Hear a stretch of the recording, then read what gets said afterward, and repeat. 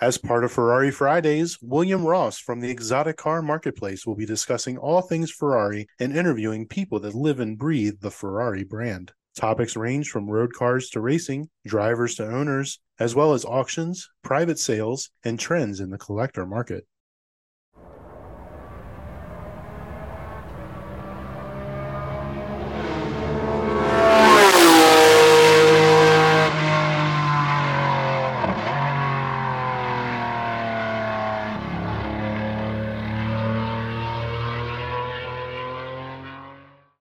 Hello, everyone. Welcome back to another episode of the Ferrari Marketplace. This week, we have Crew Chief Eric joining us again as our moderator and participant, but we also have the motoring historian, Jonathan Summers, participating in this episode, and you will hear him on some more episodes consequently down the road as well. This man has a wealth of knowledge, and he's got his own podcast as well that you will find on the Motoring Podcast Network, MPN. Motoringpodcast.net is the website. So check it out. We got a lot more stuff coming on the site. So pay attention. So this episode this week for Ferrari Friday, we are going to talk about the Miglia. Now, obviously, with the release of the Ferrari movie, everyone's eyes kind of got, glued to this time period and, what was going on that era. But we're going to kind of go through the post-war stuff starting in about 47. John's going to talk a little bit about the pre-stuff and that kind of give the basis for everything because it happened, they were racing before the war, then it had the jump in the gap, and we started after. So John's going to kind of cover a lot of that stuff. He's going to get into a lot of the finer details of the Mille itself, the race, the route, the drivers. I'm here to discuss the cars, and Crew Chief Eric is here just to kind of jump in and ask the questions that I'm sure a lot of you want to know answers to. The first question is, John, how good is your Estelle Getty impersonation? Picture it, Brescia, 1933. Oh, yeah. This is a really interesting place that you started, Eric, because this is part of the story of the Mille is that it's a very Italian story. And when we look at film and photographs of the Mille now, it's always in towns and there's always crowds of people. And it almost doesn't look like a motor race. It almost looks more like a fete or a festival or, we're going to talk about the cars and the motor racing, but really the Mille exists in this shadow of the way that government was in Italy in the early 20th century. And as an Englishman, it's always quite amusing to me that the attitude of the British journalists that went there was that really this showed that the Italians, they could organize themselves. It's quite impressive, really, that these Italian fellows could actually organize themselves. I'll take that as a compliment. Because that is what's going on here. And this is really where I wanted to begin. Is we're going to talk a lot about the Mille in the post-war period, but really, as an event, the Mille looks and feels like those really early city-to-city races. So in the early days, the very first motor race was the Paris-Rouen of 1895. It's considered the first motor race because the newspaper was like, we've got this newfangled technology. Let's try and tell some stories about it. Let's have all these peculiar vehicles. Some of them are steam-powered. Some of them are buses. Some of them are motorcycles. But let's have them go from one town to another and let's write a story about it. It was meant to just be like a demonstration, an exposition. What the newspapers wrote about was who finished first.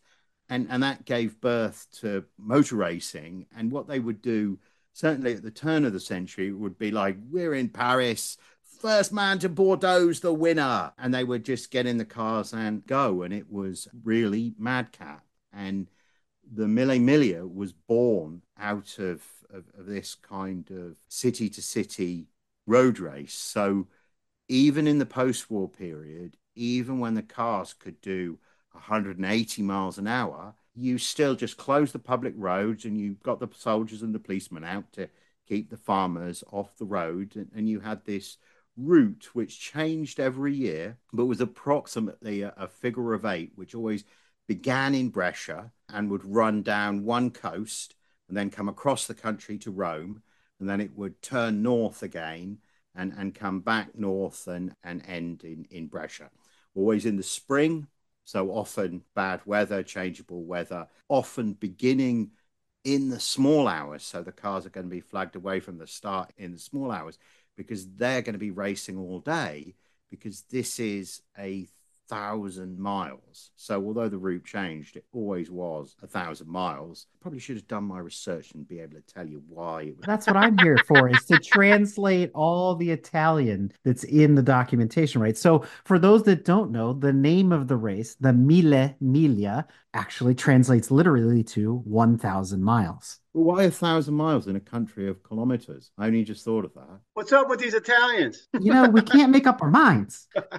The French may have invented motorsport, but we invented NASCAR. Think about Il Circo Maximo in Rome, which you're familiar with, John. Isn't the chariot racing just NASCAR at the end of the day? Eric, I even cut my teeth as a tour guide, and I would show people around the Forum and the Colosseum like the other guides would, but I had a good shtick for the Americans because I would position the Circus Maximus as NASCAR. It really was like NASCAR, the attitudes of the fans and the whole razzmatazz of it. Those of you who've not been to Rome and haven't studied the chariot racing, the pod racing of the Star Wars universe is basically a pretty straight ripoff. If you watch the pod racing scene and thought, hasn't George Lucas recently watched Ben-Hur? Yes, he had. The scene in Ben-Hur where you've got the dolphins. There were these giant silver dolphins, and slaves would knock the dolphins for each lap that was done. Caligula, the Roman emperor, would bet a lot. He was big into betting on it. If you think of NASCAR with betting now, we've digressed somewhat there, haven't we? In this sort of initial period, as we talk about the Mille Miglia, I really wanted to draw a distinction between the event as it was up to 1957 and the event as it is now. So the event as it is now is a really awesome open road race event. For many years, it's been organized by a chap called Mark Gessler, and I've had the pleasure of working with Mark on various different projects, not to do with the Mille Miglia. But the notion of the modern event is where we take cars that participated in the event years ago and we drive from town to town, often with a police escort. It's in Italy, so that police escort might be motorcycles. We might be able to do more than 100 miles an hour on a piece of Italian autostrada,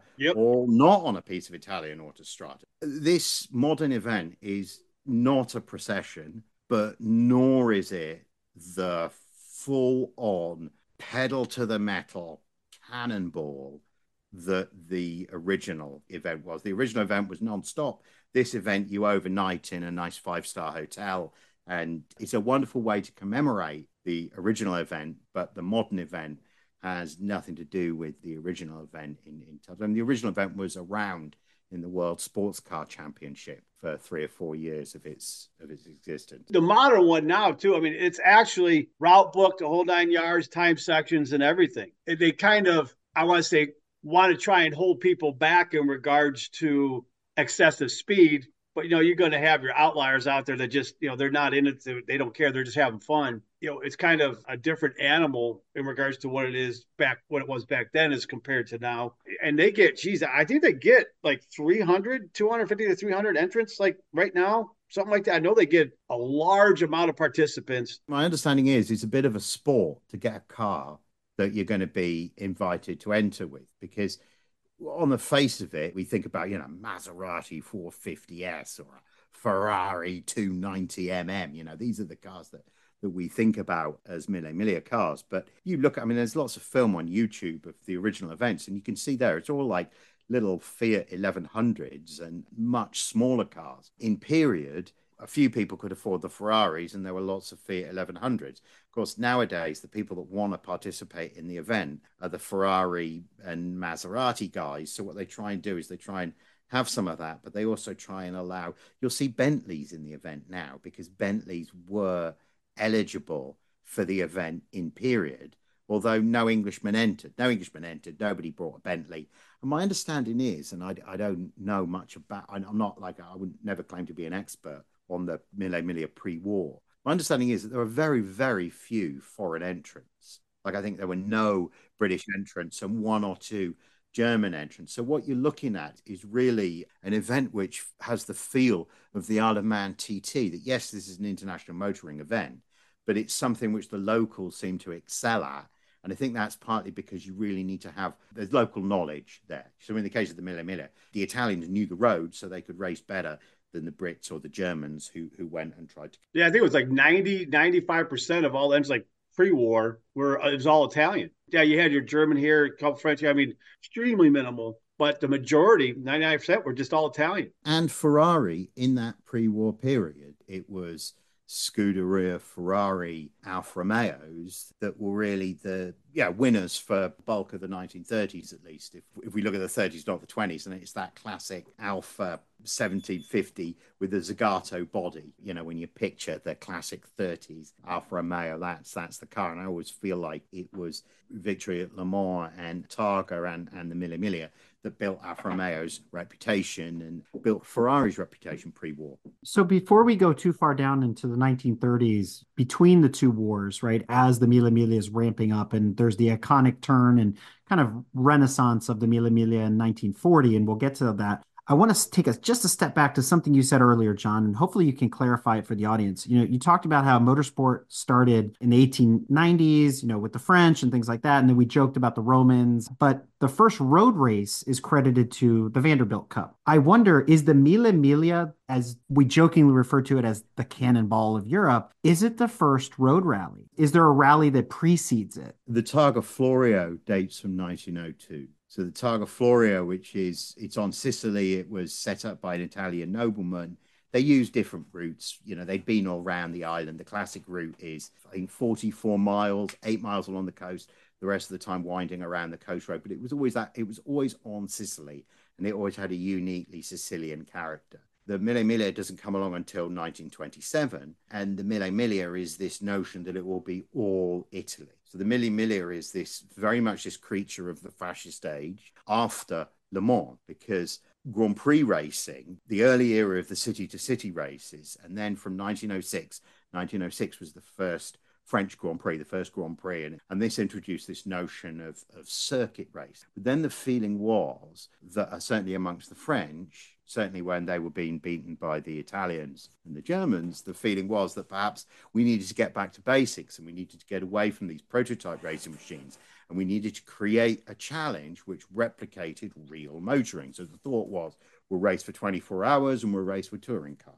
And thus Le Mans was born. And my sense is that the four guys that created the Mille Miglia created something that was for similar cars as might race at Le Mans. This was not for prototypes. This was for what we would know today as sports cars. Were the previous point-to-point races timed like the Mille Miglia was? Are they time distance rallies? Yes, you leave Paris, the Paris control, and then the key thing was to get your time cards stamped at Bordeaux. And of course, the innovation that the Mille Miglia introduced, at least in the post-war period and in the top classes, was the number tells you exactly the time that the car leaves. So if the car's carrying 531, that means it left Brescia at 5:31. So if car 531 comes by and then car 527 comes by, you know that not only is 531 past 527 on the road, but he's 5 minutes ahead in the race. And you know that from the side of the road just by watching the cars come by. No complicated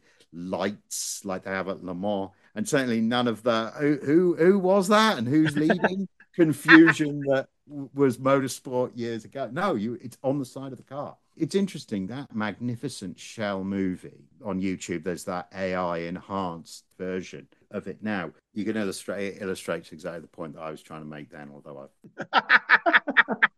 We'll just have to search for it on YouTube. That's all. Let's jump back into this. The Mille Miglia kicks off 1927, and then there's a major milestone in its history right around 1933, and then again in 1940, and we'll continue to move forward. So, John, take us on that journey. You kind of set the stage. We've compared and contrast some other famous races that started within that decade. You talked about Le Mans, the Vanderbilt Cup. We talked about all these other races. Where does the Mille Miglia go in its first 5 years? Let's see it through Ferrari's eye. Ferrari himself is born in Modena, which is on the route of the Mille Miglia, and the Via Emilia passes by not far from Ferrari's front door. So he sees motor racing on the Via Emilia. He sees the early Mille Miglias very close to his home. And for Ferrari, you know, late in life, he didn't want to leave that whole area of northern Italy. He's often will make reference to He himself wasn't a great craftsman or artisan. He was an agitator of men. Agitator of men line we see over and over in this. And the agitator of men, he has this success because of the craftsman of Modena. So you have this sense in these early years that this burgeoning motorsport industry and this race, which is centered around Brescia and Bologna and Modena and this autostrada connecting these cities together long before the German autobahn or freeways or motorways the Italians had thought about connecting the race. Is natural, right? The Romans built these kind of roads and just linked to that Roman history there. The checkpoint for many years, the Rome checkpoint, was at the Milvian Bridge, which is on the northern bit of Rome where the Appian Way crosses over. But the Milvian Bridge was where Constantius defeated, I can't remember the name of the Roman emperor that he defeated, but where Constantius defeats the last pagan Roman emperor and makes Rome Christian in the year 312. This is where you get your paper stamped before you race on. So always in Italy, right, we're steeped with this history. It would be fair to say early on we have events that really are races of attrition and that benefit cars that are built like Bentley. So, famously, the first foreign winner is Caracciola in a Mercedes SSK. People always, I think, I would say, overlook in regards to, the pre-war time. And to John was stating, Enzo's enthusiasm for motor racing. And I think a lot of people overlook or forget. I mean, he wasn't world champion with that, but he was a decent wheelman when he was racing for Alfa Romeo. He did rather well. And so getting into that area, and I know he batted around a bit in his youth and trying to find his way, but, he did pretty well with Alfa and helping them grow into, I say being the dominant force 20s into the early mid 30s until they decided to pull out. He had a big role in regards to creating, I guess you would say, this dominating format in regards to teams, our singular team, and he carried that throughout his life, ups and downs, but obviously when he broke out onto his own post-war, he was allowed to, due to contract obligations, because he wasn't allowed to for a set amount of time from Alfa, but able to build his own cars and start racing. It did not take him long to become dominant in the racing arena. And as everyone knows, I mean, that was his thing. He had wanted nothing to do with road cars or anything like that. He wanted to build race cars. For business aspects, he had to get into building road cars for rich people because it helps fund his racing endeavors. You'll see as we talk in this episode, getting up to about 1953, you'll see, I guess you would say, the gestation, the growth of the cars themselves is not really like big monumental leaps. Maybe the body shape and this way the engine's built and, some of the parameters and characteristics of the motors and everything like that, how they're made and, internal wise and just bore stroke, all that kind of stuff. There isn't this massive jump that you'll see 54 and on, say into 57, evolved pretty slowly. And obviously the war had a big effect on progression in regards to these cars kind of jumping quickly. War's over and you have all these engineers and whatnot starting to come back into play. But it's pretty interesting to look at the cars themselves pre-war and then after the war, when they start getting, started to race back up again. It's a leap from when they stopped to when they started again, but not like monumental in regards to horsepower and speed. It all hovered around 150, 200 some horsepower and going at maybe top speeds of 120, 130. Well, nothing crazy. Because you think about that today, you're like, well, that's nothing. But, you got to look at what the cars were back then. That was pretty sketchy in regards to what these cars were going at that rapid rate. But then it's interesting to see what that jump that happens post-war in regards to how these cars just all of a sudden just kind of took off horsepower and everything. Correct me if I'm wrong, but there's also something here that William touched on that we can unpack for just a second. Enzo was a driver. He was part of Alfa Romeo's racing team, the early days of Formula One, right? Obviously, huge influences there, not only from Alfa Romeo, but Maserati. When you look at some of the early Ferraris, they're modeled after those cars that he was familiar with. But he was also one of the four horsemen of the famed Quadrifoglio, right? The shamrock that you see see on the side of the Alfa Romeos, those four leaves are for the four drivers, one of those being Enzo, another one Tazio Nuvolari, and so on down the line. There's some interesting stories and characters and big name drivers during this period of the early days of the Mille Miglia. Let's unpack that for a moment as we get closer and closer to the 1940s and the war. The two big names, the non-Italian winner, they've only ever been driving Mercedes and one with Caracciola. So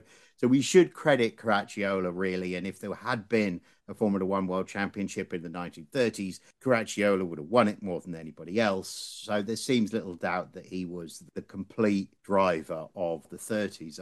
I feel like for historians and for Ferrari himself, Nuvolari really stood out as a guy who, in the book Ferrari wrote about drivers, he has a line about how the first time he ever sat next to Nuvolari, the first corner they got to, he thought he wasn't going to make it around because Nuvolari's whole cornering style was not to lift off the throttle. You just turned the car into a slide and skidded the car around the corner. In other words, he was very much from the Ari Vatanen, Bo Duke school of cornering. The first newspaper mention, this is from Count Johnny Laurani's biography of Nuvolari. The first mention of Nuvolari anywhere in literature is a newspaper that describes him as an audacious young man. So huge cojones. And look, along with Ferrari, right, there's this deep tragedy around Nuvolari. When we talk about the post-war Mille Miglias, we'll see that the guy drove out of his skin, arguably the greatest drives ever, of anybody in any motor race ever, kind of thing. I think you could make a case for Nuvolari in the 47 and 48 Mille Miglias, but he had two sons and lost them during the war. So this post-war Nuvolari is a Nuvolari who does not want to die in bed. He wants to die on the road. He wants to send it. How do you race that guy? How do you race somebody who is publicly and this is not some crazy Andrew Tate guy. This is a middle-aged guy who will look the interviewer straight in the eye and say, "I race your car, Ferrari, and I really hope I die on the road. I will race so hard." I mean, it is just... Maybe he was Sigmund Freud's inspiration for the whole Death Wish study, right? It was all around Tazio Nuvolari. We'll talk about the 1952 winner, Giovanni Bracco, later. And I read that Bracco's phrase was either "it goes" or "I'll crash it." It's so Italian. This is not some Anthony Gobert, like crazy teenage motorcycle rider. This is a middle-aged man. And so I feel like this is being a part of a product of the fascist era. So Nuvolari's great foil at Scuderia Ferrari in the Mille Miglia is Achille Varzi. And Varzi has a very different manner where, Nuvolari has this kind of Bo Duke handling, cornering style. Achille Varzi, very precise and very together and very structured. Both come from motorcycles, and at this point, almost everybody we're going to talk about began their career racing motorcycles before turning to cars. The really famous post-war story of Nuvolari and Varzi is towards the end of one Mille Miglia, I think 33 or 34. Nuvolari spots Varzi ahead, and in order to pass him, he switches his lights off and comes up behind him and then passes suddenly and unexpectedly. So Varzi can't see him coming and is defeated again. Yeah, I mean, that's pitch dark. You're not talking like now you got street lights and like lit up and like no, I mean you're talking pitch dark and a road that's maybe what, 8 feet wide, 10 feet at best. Yeah. I mean, that's some cojones. Yeah, absolutely. Absolutely. And what we're talking about here is this was the only person who saw that was Varzi, right? Varzi, there's only the four of them, the two co-drivers and the drivers out there. There is the sense of epic gladiators battling here. If you look at the pictures of them, images of them, Nuvolari is sort of small and wiry, sort of prune-like man. And Varzi has this very sort of fascist, slicked over hair and usually has a cigarette on, had an affair with another driver's wife whilst he was at Auto Union. She introduced him to heroin. Ooh. End over ended the car at 180 miles an hour. Now, he did come out of that whole process again, but I visited his hometown. It's just north of Turin. There's a wonderful museum there. You need to talk to the librarian and so on and get in there. but the way that the Alfa Romeo Formula One team got themselves ready for Varzi post-war was absolutely incredible. He was all set to be the Formula One world champion, and then he rolled the car in Bern and knocked himself on the head and was gone. And now what's really interesting, in a lot of photographs, the team took on Fangio, poor lad from South America who's come from South America and now is this prodigy. In a lot of the photographs of the car, he even looks like Varzi.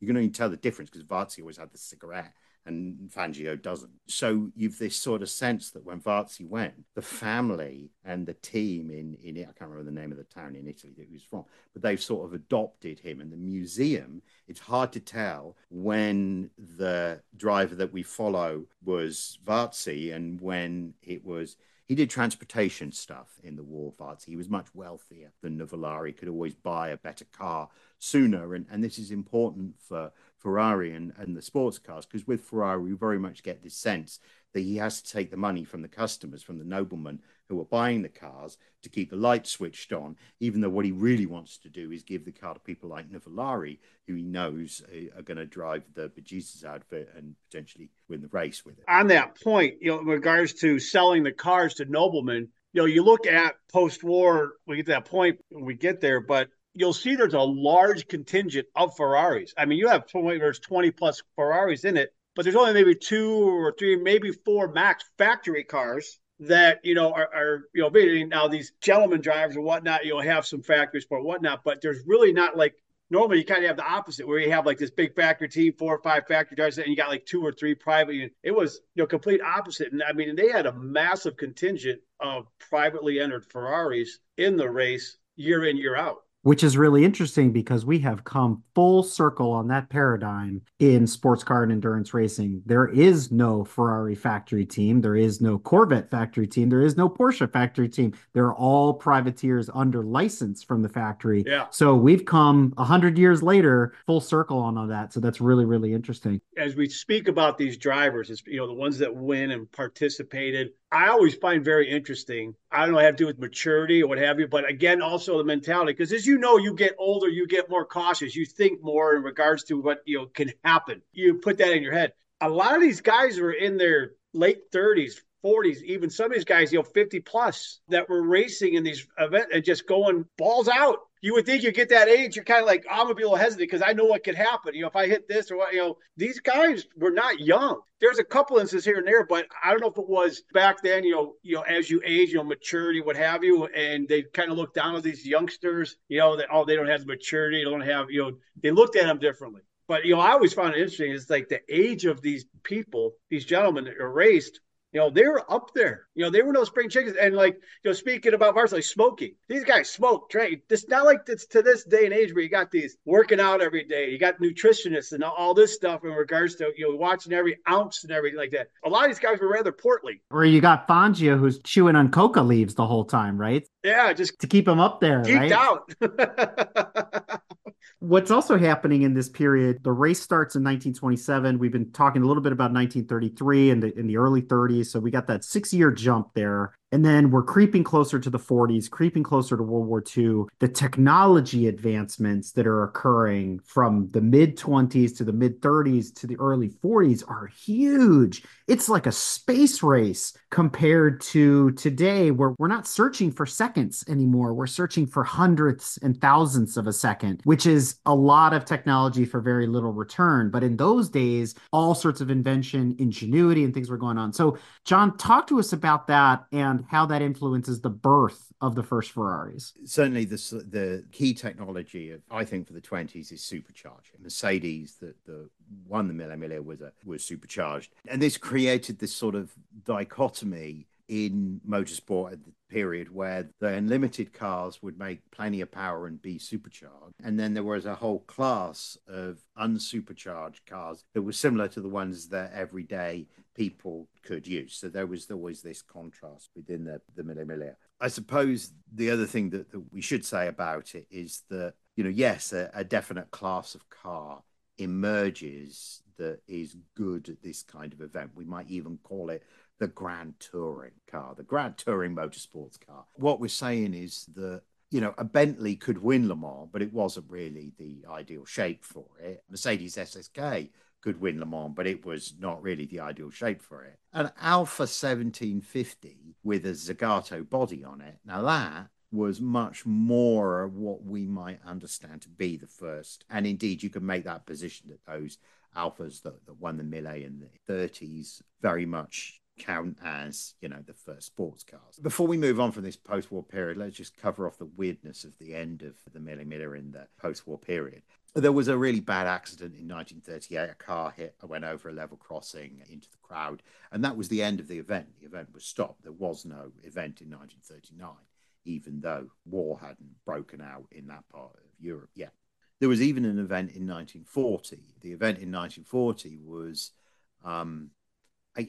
from my reading about it, it feels as if the Italians tried to do an event just for them, but then unexpectedly the Germans showed up with these hot rod BMWs driven by Huschke von Hanstein, who became the the face of Porsche Motorsport in the post-war period. I guess the course was no longer the sort of crazy open roads; it was a triangle of closed roads, and this is very much in keeping with racing on the public roads in continental Europe and Ireland. In Ireland, there's still motorcycle racing, the same kind of thing as you see at the Isle of Man TT, but less money, club stuff. It's three towns joined together in a triangle. Reims, Rams, the circuit in northern France is this three towns joined together. This is a classic kind of layout. So the Mille Miglia in 1940 used that kind of format. It was won by, as I said, Hanstein in this BMW quite famously. The photo of him on the podium, he has his SS insignia on his overalls there. There were British people there. War had been declared. I think it must have been a very, very peculiar event. I always feel like it warrants further research. In my mind, it doesn't count as a Mille Miglia, or it stands aside. There's post-war period, the pre-war period, and then there's this funny 1940 anomaly.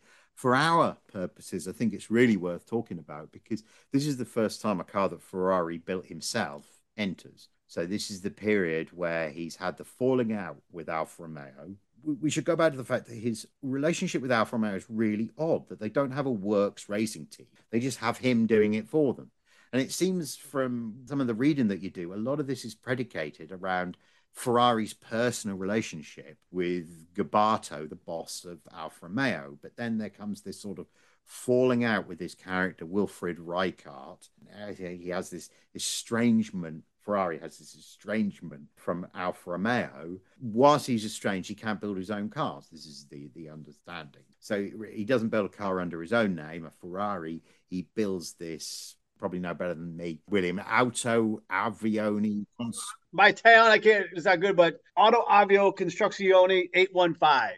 But it feels like a Ferrari, right? 8 cylinders and 1500 cc's. The nomenclature is there right from the start. From memory, not such an impressive showing on the event, but he was there in that pre-war Mille Miglia in a car that wasn't an Alfa with a Ferrari shield on the side of it, which is all he'd done up to then. So that's really where Ferrari begins at the Mille Miglia. Yeah, he had two cars entered. Yeah, they both retired. But, the main thing is if memory serves me, when he created the name and put under it, he was trying very hard to hide the fact that it was him, just because, with what happened with Alfa Romeo and, them saying, hey, you can't go out and build your own cars and everything like that. But, that desire and that need to do it was just so strong. And the cars, they kind of took on a look of a lot of other vehicles of that day. Kind of looked a lot like the BMW and stuff like that. I want to say copying, but it had a very similar look to a lot of other cars back in that day.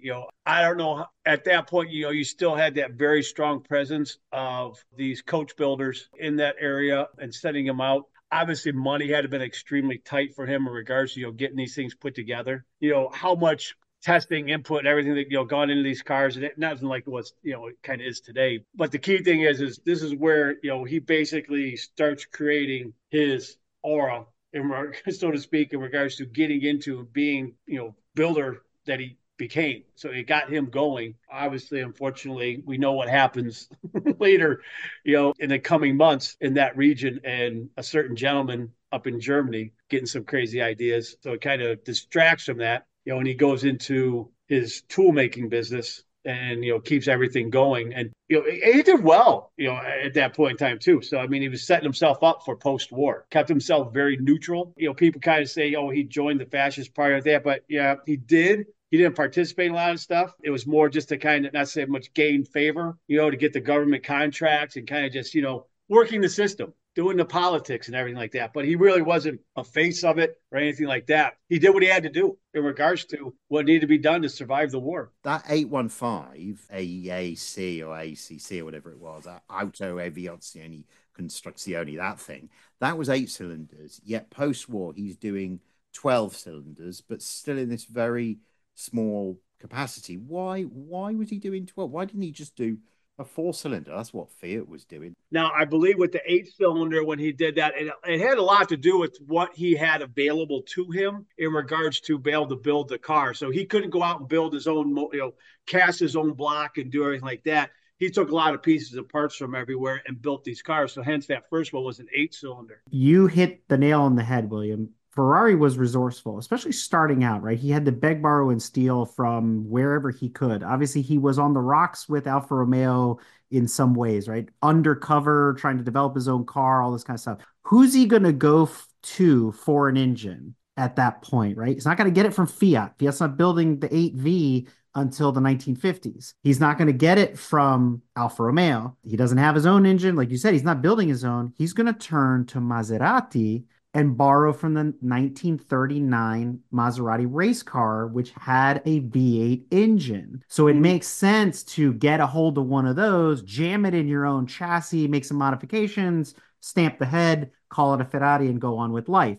The Americans were ahead of the game. Cadillac had a V8 in the early 19 teens, along with a couple other brands. And then you've got Packard with what they called the Twin Six, which is the V12 as we know it. He's looking beyond his boundaries to say, what can I do to build a better mousetrap? Because remember, Ferrari in the early days, he's quoted as saying this, I could care less about the car. It's all about the engine, right? Build a bigger engine, build a bigger power plant. There was nothing in Italy bigger than the Maserati V8 at that time because the V8s that came later. Pre-war period, the reason that there weren't very many V engines, Lancia did that V4, but really nobody did successful V engine. The V8 pre-war wasn't really that. Well, I guess the flathead V8 was successful, wasn't it? Certainly Mercedes-Benz, their pre-war racing cars were straight motors, weren't they? Because it was just easier to do you only needed to do one casting. You didn't need to do the 2 castings in the V. And, until Lancia do a V6 to race with, in our period here, nobody had done V6s at all. So it's an interesting point, isn't it? Because you do wonder, and I feel like I need to do more research now. Right there, if you imagine Ferrari trying to build that AAC, okay, I need to cast an engine. How do I go about and do that? You can't just call up a machine tool manufacturer, can you? So he must have had access, so it's Modena. It is that relationship with Alfa, because I know there was the falling out, but he remains on good terms with Gabarto personally. I've got to believe that he never wanted to let them know what he was up to, right, with the racing program. So the logical conclusion is he went to Maserati for an engine. That's interesting. Yeah, really interesting. Where are we in the timeline now? We're 1940s-ish. You talked about the Mille Miglia that wasn't the Mille Miglia, and I will add a footnote here that our friend Paul Baxa from the Society of Automotive Historians has a whole presentation that we are airing on Break Fix as part of our History of Motorsport series that's going to come out a little bit later. So you actually be able to dive into the 1940 Mille Miglia very, very deeply on that. So I want to give him a shout out that we've got that coming. So 1941, 42, we're talking about the beginning of the war. Is the Mille Miglia put on hold, or does it continue through the war, or does it restart post-war? Where are we at? It restarts post-war in 1947. Remember, it had sort of stopped in 1938, and then it had restarted in this circuit format. Down in 47, it's like 1938 never happened, and we're going back to this crazy open road race around the country. I lived in Italy for a year, and I lived with a really weird German guy who was very into Italian cinema. and I went to a number of 50s Italian movies with him. And I remember after the third one saying to him, are all 50s Italian movies about some poor widow who like has to work in the fields or be a prostitute, but she Yes. chooses to nobly work in the fields? Is Yes. that what it's all about? And he was like, yes. And then we get into this big diatribe about how it's the land and it's that she personifies Italy. And this is why Sophia Loren and all of. When we think about the Mille Miglia coming back, we have to see it in this context of Italy rebuilding itself, of remembering a good time, of remembering, as we said before, a festival. The early the route maps from the 40s and the 50s, they would list, Serafini driving Ferrari, but they would also list, Siena, and here's a photograph of the cathedral in Siena kind of thing, because this is the route that we're taking. So we have this feeling of Italian festival, which brings the events back. And as William alluded to earlier, in those events in 47, 48, cars weren't really, they were what had survived the war, pulled out and dusted off, and the drivers were very much the same kind of, pulling themselves out of the cupboard and dusting themselves off a little bit. So, that 1947 winner, Alfa Romeo 2900B, I mean, that's a beautiful car and even a fast car by modern standards, but it's a completely pre-war design. You had a lot of the drivers participating, basically just starting back up. They participated pre-war. Now they're doing a post-war. I mean, you have a lot of guys that won pre-war that win post-war. And you got to look at it, basically 10 years in regards to that gap. And these guys weren't young, so to speak, when they did it pre-war. It says a lot there in regards to, I guess you say, the desire, and there's that passion to race, and getting back to, I would say not to the roots, but, just getting back to it and going for it. So in 47, Ferrari officially opens his car factory. As we note the birth of Ferrari 1947, what did the rest of the field look like? We talked about Bentley pre-war. We obviously talked about Alfa Romeo, a couple of BMWs in there, a Mercedes. What does the 1947, 48, 49 entry list for the Mille Miglia look like? Who's allowed to race? Anybody, as I read somewhere, any Tom, Dick, or Luigi is allowed to enter.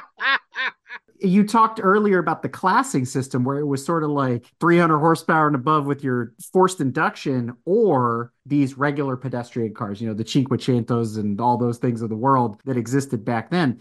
Did that dichotomy still exist, or was there a proper classing system in 47? Had they figured it out in the 10 years that had gone by, or were they still running sort of fast and loose and developing the race as they were going along?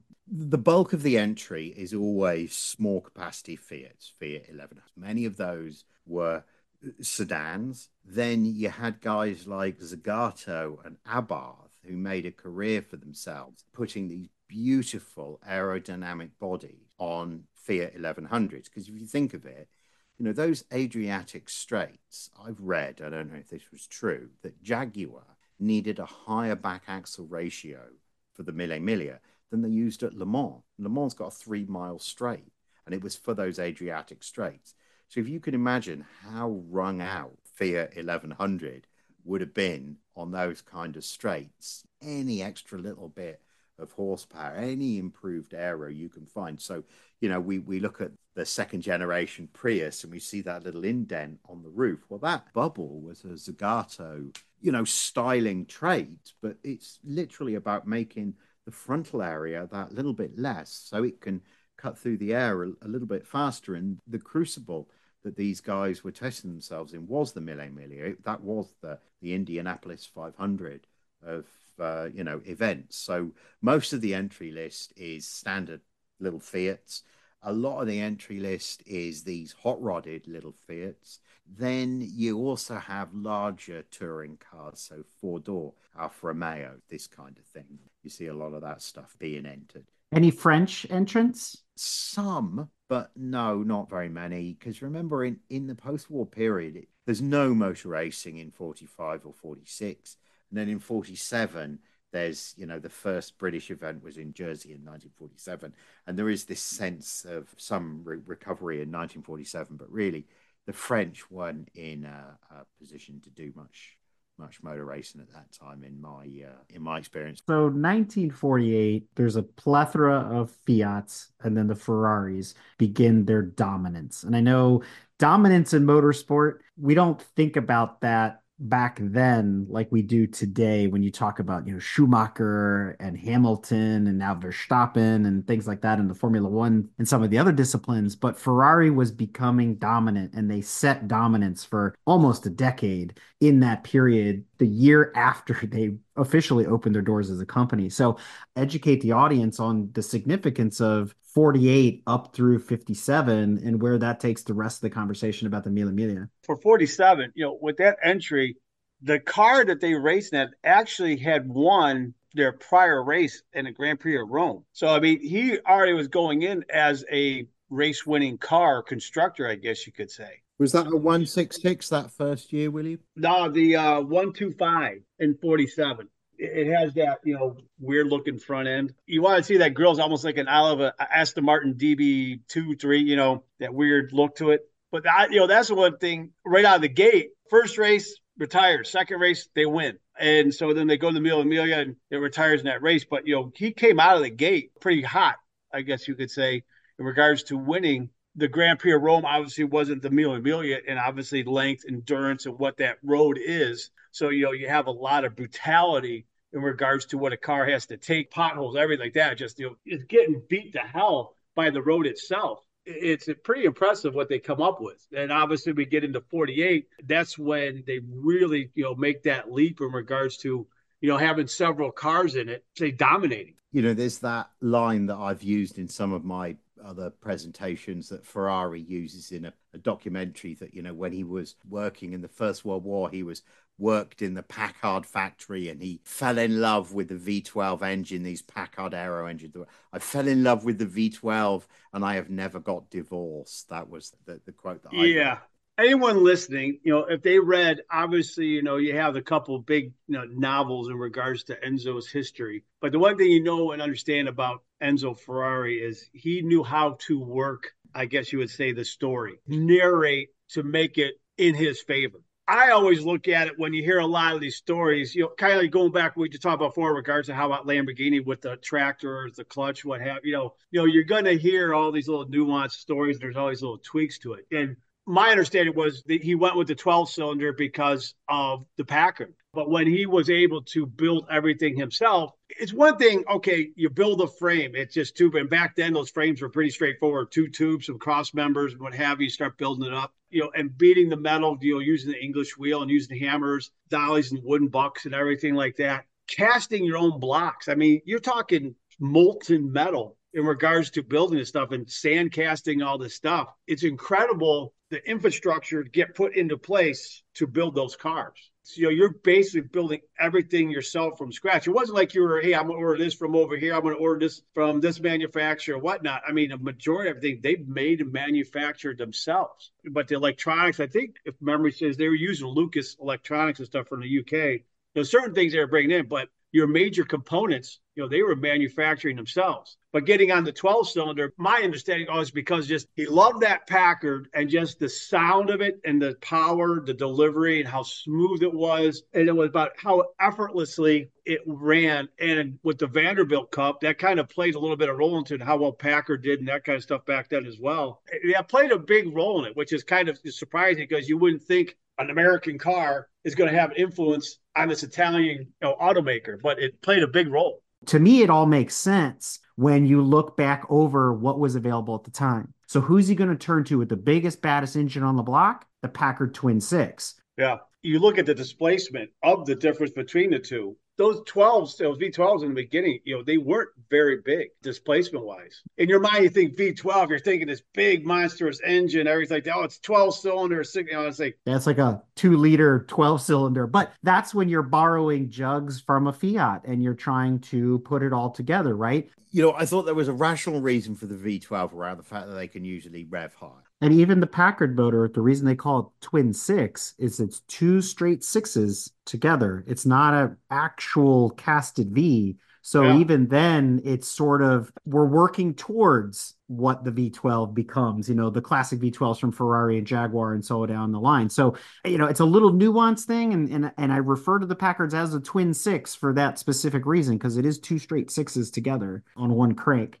All right, so here we are. We're jumping back into the beginning of the Dolce Vita period. We're talking about the reconstruction of Italy, the renaissance of the Mille Miglia. So we're fast forwarding 1947 into 48, 49, 50, and so on down the line. So do we want to talk about some of the notable cars from this period, specifically the Ferraris, William? Where do we want to take the conversation now that we're in this sweet spot of the Mille Miglia's rebirth? I guess you'd say being sports tours and what have you is a majority of these cars were all closed coupes. You might have had the rare one here and there. It's not till you start getting more subsequent years till you say, no, it needs to be an open top Barchetta.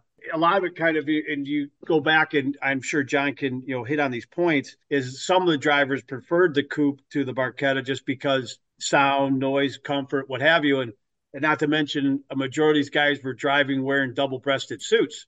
So they don't want to get their clothes dirty. So it's not so much in some of the early years, or I'd say, of the Ferrari cars, but as you get into subsequent years, you could have 3, 4 different models makes of Ferraris in the race. Now they obviously had different size classes and what have you, so you compete. I think it was a 2000 cc was like something like that. So there's obviously those little subsequent subclasses, you could race the one as well. But you always had a mixture of cars in there. The one was the 166S in chassis 003S that won with, I'm terrible at pronouncing this, Biandetti and Navone. Is it, John, how do you pronounce his last name? He asked the non-Italian how to pronounce an Italian name. Can you believe this? We can't get this far through without mentioning Clemente Biondetti, can we? Because the bloke won 4 times, which is twice as much as anybody else won. He raced within a few months of dying of cancer as well. I mean, the bloke was from Sardinia. And my understanding is that the others were kind of snobbish with him. He's a Southerner. Come on now. I think it was a social class thing. Yeah. And there was even a thing between like the Piedmontese and the guys from the East. And I think, the peasant from the agricultural island, I think that bloke really... Well, the other gentleman that William was referring to is Giuseppe Navone. Thank you. My Italian's not good. John mentioned, but going to the car, you could go in and start getting and adapt to a lot of these. But in 48, there was obviously with the winning car, it's impressive for what they were able to do because these cars took a beating in regards to what that race was. 110 horsepower, top speed, 94 miles an hour. So you're not talking anything crazy fast. I mean, you're talking drum brakes. You're not talking something that's going to be stopped on a dime and everything like that. You had a lot of long straights and whatnot there, but you had a lot of mountainous portion of this where you're on the, using your brakes quite a bit. How John had mentioned about how Nuvolari's driving style regards to throwing the car around. I think, a lot of these guys, they started looking at, okay, how do I save this or whatnot? Because the car had to make it.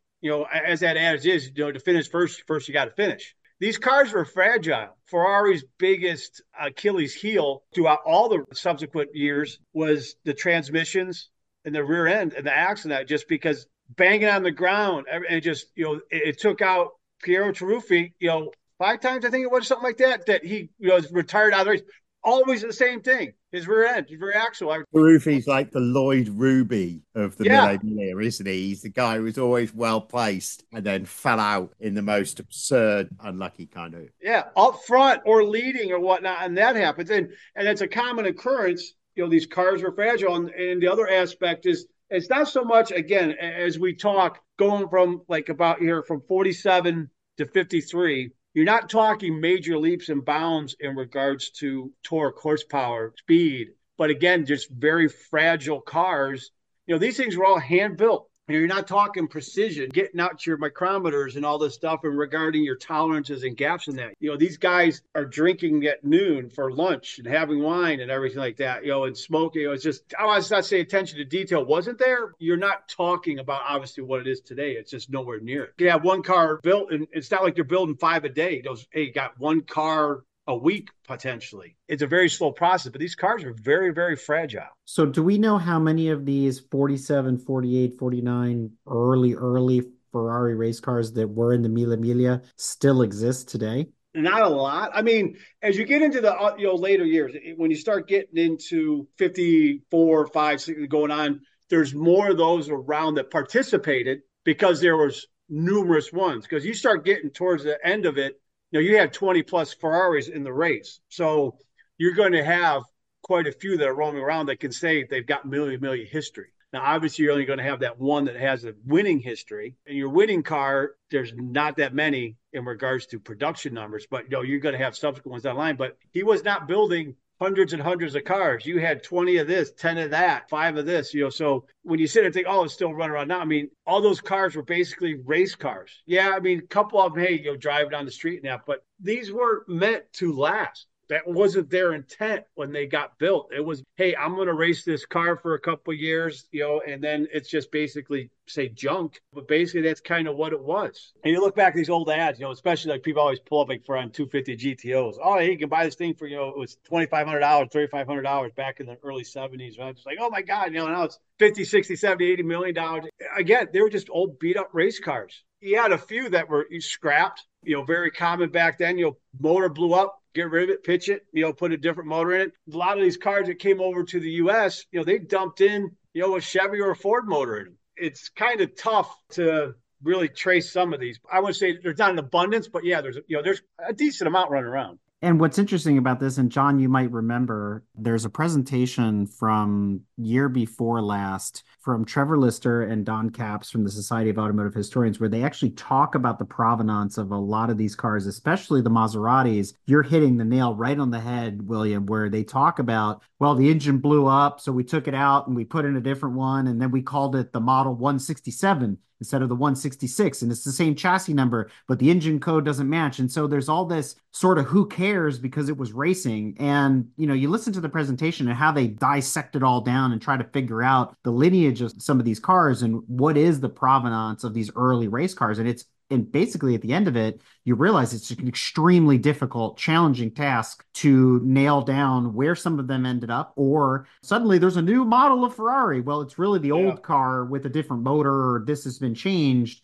and they scratched out the VIN number and put a new one on, right? So if you're interested in diving deep off the diving board onto that side of the pool, we're going to reissue that episode later. But it's really interesting that you bring that up because it is systemic, especially in Italy, all the manufacturers as a result of these races trying to evolve and perfect their cars. At its root, what my understanding of what Trevor Lister's saying is that Italian cars are often like motorcycles. So a motorcycle has a frame identity and it also has an engine number. And typically it's the engine number which we know the motorcycle at. Trevor's contention is that in most countries around the world, we know a car by its chassis number. However, the Italians and Ferrari and Maserati and so on, they would identify a car by its engine. So let's say I buy car number 1 with engine number 1. I go out, I race it, I blow up the motor. I send my car back to the factory and I say, Ferrari, give me your latest, greatest engine.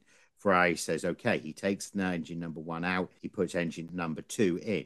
I drive the car away. According to Ferrari, I'm driving engine number 2. But according to the British government, I'm driving engine number 1. I might be really happy with that confusion. If this was car number 2, because it's got engine number 2, I would have to pay a whole new load more purchase tax. Whereas if I just say that this is just a part, even if maybe I balled the car up completely and, the only part left is my St. Christopher on the dashboard, it might suit me for tax reasons to say that actually this is a different part of the same car. So there's not, so what Trevor Lister's tried to do is partly unpick that, but mostly he thinks that a lot of the confusion can be unpicked if you follow engine numbers rather than chassis numbers. For the 48 winning car, scrapped. They took the motor out of it, but the car, it got, they raced a couple more times, but that car got scrapped and they put the motor into something else, whatnot. And it's interesting kind of jumping back to the 125S from 47. It went through all the different races and whatnot. But in 06, early 2000s, I forget the gentleman's name, but they tried to, I guess you would say, they recreated it, so to speak. But then there was also this argument that they were trying to say, no, it's that one, but showed it at Pebble Beach, but he didn't enter it. And it was a big sigh of relief from all the judges and everybody else in the concourse because there was going to be a huge uproar in regards to legitimacy and history and everything in this car and trying to actually prove what it was. Ferrari was good, documentation, and there's so many historians out there. There's so many people that follow Ferrari and kind of go back and everything like that. So as you get more into, the 50s, especially and on, mid 50s and on, it's pretty, I would say, easy. You can go through and find history and whatnot, see what the cars are. But your late 40s and early 50s, it sometimes can be a little difficult just because of what these cars went through and what they did with them. The reason why it's so complicated and difficult is there are many, many generations of auctioneers and classic car brokers who've spent a career out of saying my Maserati 250F is worth $5 million because it was driven by Sterling Moss, whereas yours is only worth $3 because it wasn't. Well, if suddenly mine might have been driven by Sterling Moss or yours might have been, or actually who the bloody hell knows who was driven by what, which is kind of what Trevor Lister says, introducing that level of confusion doesn't help anybody. And I'm reminded of a student who used to work for Stanford University, and for a while Revs had a program running at Stanford that I was part of. And I remember a student coming and looking for funding for a startup that he was going to do that was going to test paint depth and integrity. He was a chemical major, to a much higher standard than it's currently done. And it took a couple of the old car guys to come to him and say, look, there's no upside to any of this. I don't need to know that my car's been repainted if I think it's original. And if you're buying the car off me, just believe that it's original. I think that it's original. You think it's original. Let's all believe that it's original. Believe the emperor has new clothes. Let's not just cast into doubt whether or not he may or may not be wearing any clothes, because then everybody's going to lose. There's no upside to finding out that the car's had a new fender painted on it. That was the point that was made. Obviously, John never watched the X-Files. The truth is out there. William, to your point about cars falling apart, I mentioned my involvement with Stanford. I did some work with a chap whose official title is the Omar and Anthea Hoskins Professor of Classical History. This is a dude who made a career out of looking at shards of Greek pottery and comparing them with other shards of Greek pottery, coming up with a whole fresh way of understanding the way life developed on the Greek Peloponnesian Peninsula. So it sounds boring, but it has this kind of really profound point that we understand a lot more about ancient Greece than we did before. Now, he loves the story of the Mille Miglia in 1948 with Nuvolari, with the Ferrari. Ferrari has 4 entries. He sold one car to an Italian prince, but Nuvolari comes to him and says, look, Ferrari, I can't die in my bed. Give me a car to race. So Ferrari's like, oh, all right, I'll give you this car that I sold to this Russian nobleman. I'll give you that car and you can race in it. And the story is that the car falls apart under Nuvolari. The bonnet comes off and Nuvolari says, no problem, it's lighter now, we'll race better. The seat comes adrift, and this is the part that Michael Shanks, my academic colleague, likes. So Nuvolari now races on a bag of oranges and lemon. And we now have to think about this Sophia Loren and, the personification of Italy here. So eventually the car expires at the side of the road, and Nuvolari is at the side of the road, and a priest finds him and says, can I help you, great Tazio? And Nuvolari says yes and sleeps in his bed. The priest gives him his bed to sleep in, and Nuvolari, exhausted, sleeps in the bed. And Ferrari weeps because he's not able to build a car which is strong enough for the passion that Nuvolari can bring to it. Obviously, being Daddy winning the race, you would think, I say accolades and whatnot, but everyone was so focused on Nuvolari, and he was kind of getting all the attention. And I know Nuvolari was kind of trying to push it back, but everyone was so focused on Nuvolari because he didn't win and everything that happened and stuff like that. So being Daddy's win kind of was, I would say, understated, but everyone was kind of more focused on Nuvolari than they were on the actual winner of the race day. Yeah, and Biondetти has this quote, doesn't he, that in the Mille Miglia you have to have the courage to drive slowly. You get the impression that contemporaries were cynical about him because, he was always the guy who, you couldn't drive steadily and still win the Mille Miglia.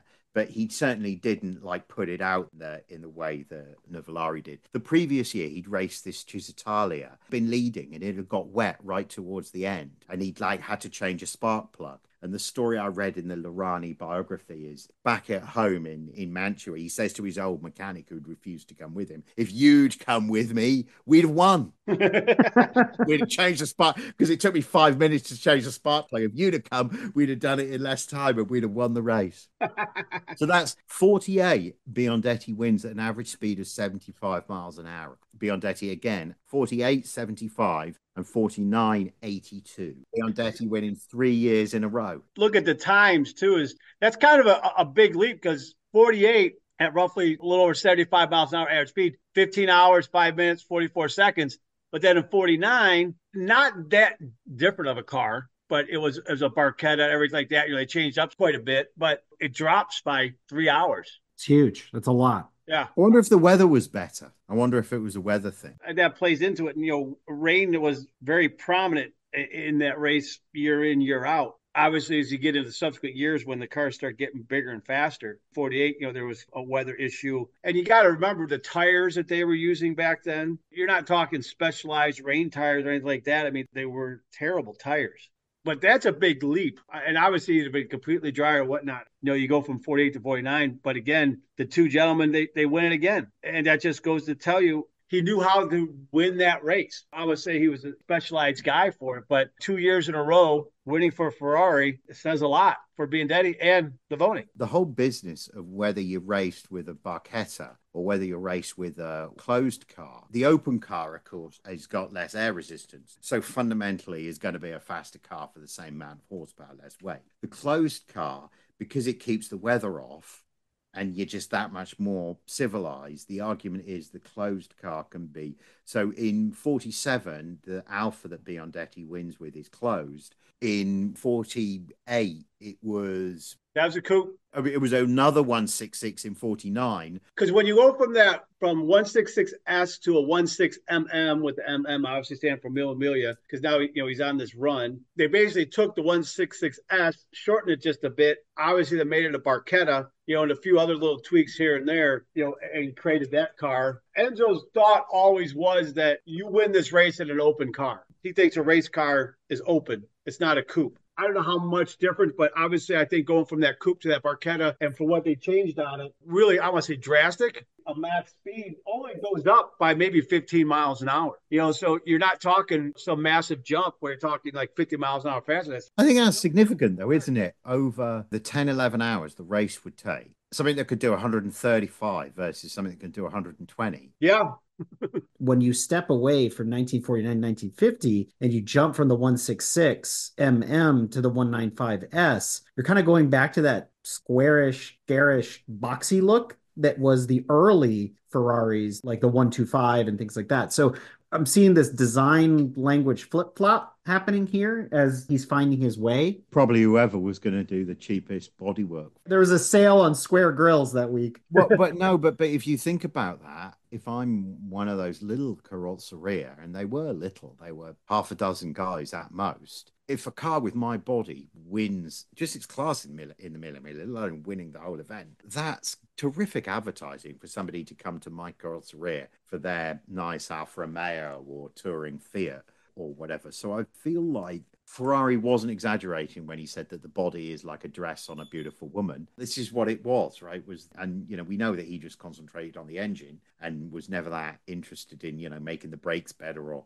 making the chassis better or anything like that. He just focused on making the engine better. And then you've got these coach builders who are competing with each other. These, yes, aerodynamic bodies on, but also good-looking bodies, because they want their car to be on the photograph of tomorrow's Sunday sports newspaper as the Mille winner. Well, you mentioned 1950, so here we are, right? And I was already alluding to that with the change in design from the 166 to the 195S. So what's significant about the 1950 Mille? It's the first time the Marzotto brothers make a real impact on the event. So this is a family of textile magnates. There's 4 brothers, all of whom are super enthusiastic buyers and racers. And Giannino wins twice. And as William alluded to earlier, because the family were textile magnates, he would race wearing a double-breasted shirt and tie, even in an open car. You're advertising your wares. There's an expression that noblesse oblige, this notion that the wealthy and the nobleman should share what he has with the peasantry somewhat. So in other words, I can afford these fine clothes in this Ferrari. I'm not going to hide them under a bushel. I'm not going to live in a compound. I'm not going to buy a Hawaiian island. No, I'm going to race the Mille Miglia wearing these fine clothes and driving this fine Ferrari. Yeah, all right. So for me, there's that element going on, right? The Marzotto brothers feel to me less like motor racers and more like, I won't say playboys, because that implies that they were womanizing, and I don't know that they were. And it implies that they weren't doing it seriously. And they were doing it seriously. But, you know, the Marzotto brothers were never going to come to Dundrod and race in the rain of Northern Ireland. You know, the Nuvolari wanted to do that. They weren't in that kind of realm. And I think the big story that year is this absurdness where Marzotto struggles, where Giannino struggles to get a car and then gets a car and wins the race. And then after the race, Ferrari says to him, oh, by the way, I changed the motor, so you owe me half the prize money, because he fitted this bigger motor without Marzotto knowing. And this is another one of these Ferrari stories where one wonders how true it really is. That's the one thing too about that car. You go from 16mm and you go up to this 195S. Obviously, that 195S that he won with, chassis 0026M. When you look it up history-wise, it actually referred to as 166 because that's what he bought. And as John mentioned, unbeknownst to him, at the factory, they dumped in that bigger motor and he didn't know it. And obviously more power and like that. So it's called the 195S because of the motor and kind of going back to the thing, hey, it's designated, hey, it's by what the engine is, not so much the chassis. But that chassis was a 166 that he had bought for that. And then they just dumped in this bigger motor. So it's back and forth in regards to what I'm saying, but bumping it up. Now you're at 160 horsepower, got a top speed of just a hair under 137 miles an hour. So, I mean, you're creeping up there in regards to power and speed. You're still thinking that doesn't sound like a lot, but again, you're still talking about a car that's pretty basic in regards to stopping and everything like that. It gets going, but I always found that interesting in regards to how that car is looked at and viewed. Up until 1950, you mentioned it earlier, William, there were a couple Ferraris here, a couple Ferraris there. They were only building a handful of cars. And in 1950, the number of Ferraris entered in the Mille Miglia jumps about 5x compared to the previous year, where you have 16 Ferraris entered in the race. And that is pretty significant for a company in its third official year that is hand building cars. Earlier in our conversation, John was speaking, about Rome and the Romans and the chariot races, but then also getting into like the Vanderbilt Cup and everything like that. And you mentioned NASCAR, always that adages. I always say that big advertise, we'll win on Sunday, sell on Monday. That basically started way back when cars started doing it, because that was it. The car that was winning was the car that people wanted. Ferrari was winning. So these people that had the money, I want a Ferrari because that's what's winning. It started way back when. So it wasn't kind of started, in this NASCAR kind of marketing campaign, win on Sunday, sell on Monday. It was basically, it started from the dawn of the car, in essence, when they started racing, because people wanted the car that wanted. That's kind of, how these races also kind of came about in the beginning. It was an endurance race to test these cars, these manufacturers, and these manufacturers to prove I have the best, strongest, fastest car. And that's what people wanted. 1950 into 51, we introduced a Ferrari 340 America. For me, this is when the horsepower figures and the top speed starts becoming interesting. And I think it's my own perception of what a fast car is, because I'm sure for my son, his generation, a car that can't do 150 miles an hour is not that fast. But for me, if a car can do 150 miles an hour and has more than 250 horsepower, it qualifies as a fast car, especially when the tires are as narrow and the brakes are as bad and the drivers and the event is generally as lunatic as the Mille Miglia. I feel this is the stage now where it starts to move into something where it's quite hard to believe that it was allowed to go ahead. 50 to 51, you go from 160 horsepower to 220. Top speed is said, just a hair under 137 in 1950 to just a bit under 150 in 51. That's a significant jump, especially on the horsepower scale in regards to what these engines are doing. I think that has to do with design and the engine. And was it Lampretti that was coming into play, creating these motors? Yeah, when you or I might think about 120 or 150 miles an hour, we imagine what that's like, on a track day or on a notionally imaginative, allegedly a quiet piece of freeway or autostrada, you might see those speeds. The important thing to understand about the Mille Miglia is this is taking place through town, across bridges. The V12, that's an important thing to talk about, isn't it? We talked about Ferrari and this agitator of men. Throughout the period, two V12 engines produced in multiple different capacities. When he's friends with Colombo, the Colombo engine gets developed. When he falls out with Colombo, he hires Lampredi. Lampredi designs his own engine, and this engine grows in capacity. And then when he falls out with Lampredi, he rehires Colombo and develops the Colombo engine again. I'm told by Alain de Cadenet. Let's name drop there. I did an event years ago called the Mille Miglia North America with him. We had Buono 250 that was chassis number 0625. I know that car's still out there. It was not in great condition when de Cadenet and I drove it, and he was looking under the hood of that car that he said to me, it's a Colombo. You can tell by the spark plug position. One has the plugs high, the other has the plugs low. But yes, absolutely, we've got that. And it seems to me the increased horsepower came simply from being able to do bigger displacement. And I feel like there must have been things like we were getting better grade fuel, so you could do higher compression ratios. Because my understanding was, even if you could make the machine tools to do like high compression, the fuel was so bad that you couldn't really do it. There was no point in trying to do high compression. Everything was like an American car in the 1970s rather than American cars in the late 60s. It was always pretty low compression stuff due to the poor grade of fuel. Didn't they bring in special race fuel? Did the organizers arrange that? I know, like the post-war, like the first couple, because of rationing and whatnot, getting allotments had to really go to the government. But didn't they, because of the, obviously compression, that stuff, didn't they have to get bring in good fuel? I read a story about somebody who'd missed the refueling rig, like a Ferrari team member who'd missed the refueling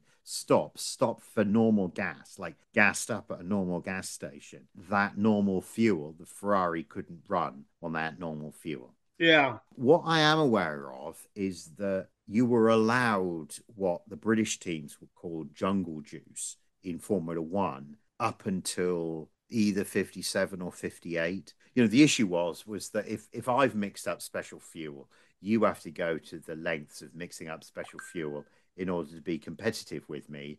And then each of us are rushing around, spending loads of time trying to get hold of all these special fuels, because this is the easiest way for us to make horsepower. And none of this really has anything to do with motor racing. So that's why those special fuels were banned in Formula One. I imagine there were standard fueling in the immediate post-war period.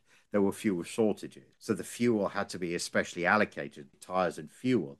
The stories of people, Italians, entering early Mille Miglias, getting their fuel and tires, and then just driving home. Why would you do the race? Because you only did it to get the free tires and fuel. As a side note, in case anyone listening is curious, actually the 50 and 51 car are currently owned by the same person. And I probably cannot pronounce it. Last name is right. It's Crowl, Croul. Jack and Kingsley. They own both those cars.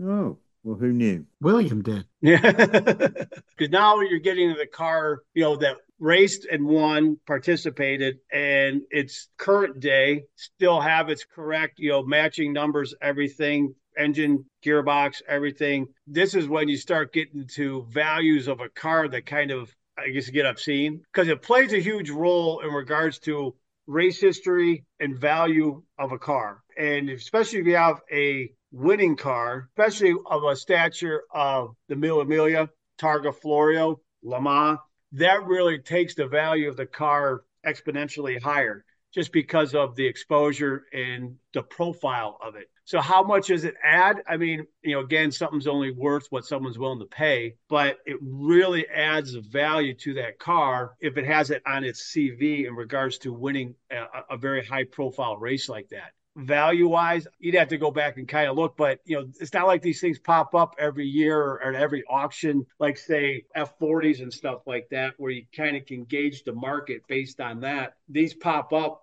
every maybe 5, 6, 7 years, and markets change so much on a consistent basis. It's kind of hard to pinpoint what something's worth. Get your experts out there and they can start putting a number on it or throw a number at it. You don't know until it goes through an auction, and either it sells or it doesn't sell, it doesn't hit reserve. So you kind of see what the market's saying. or you kind of know through the grapevine that, hey, it was sold privately at this price. So that's when you start getting these values in regards to, not hundreds of thousands of dollars. You're talking 7, 8, 9, 10, $20 million, going up. I wouldn't say, getting into these with these 195s and that stuff, you're not getting into 15 million. So, I mean, you're going to be in that 5 to 10 million range. I think it starts getting into, I would say, use, especially this day and age, and what you can do with these cars and going to events. You're starting to see a lot more. It's not just, hey, they're just sitting on the lawn. Hey, they're driving them and participating in the Mille Miglia or participate in the Colorado Grand or the California Mille Miglia, getting out there and utilizing these cars. And they're still very, I don't want to say archaic, but, the technology is getting there. You want to drive these things and use them on a regular basis. It gets very, very touchy because something breaks. You can't just go and find a new NOS part on these things. It depends on the owner as well. You can have some guys, I don't care. They got so much money. I'm going to go enjoy it, which is great because then more people get to see it. Where then you got other people, they own these cars, they stick them in their collection and no one ever gets to see them but them and their family. And people always ask, well, how is that worth this? John, me and you have had this conversation. Eric, we've had this conversation on previous episodes and stuff like that about values and stuff. It's the story, though, isn't it? If you're buying a Honda Accord, in the used car trade in Britain, people will say, oh, it's got no stories, mate. That means, it definitely, it hasn't been robbed and, joy-ridden and then it's tarted up and is now being sold to you. It's been owned by the cliched one lady owner, hasn't it? So the no story, when you're buying your Honda Accord, you definitely want a car with no stories. When you're buying your Ferrari F40, do you want the one that was owned new by the cocaine dealer who drove it into a swimming pool? Yes. Or do you want the one that was owned by, the Chinese millionaire who put it in a hermetically sealed container? Now,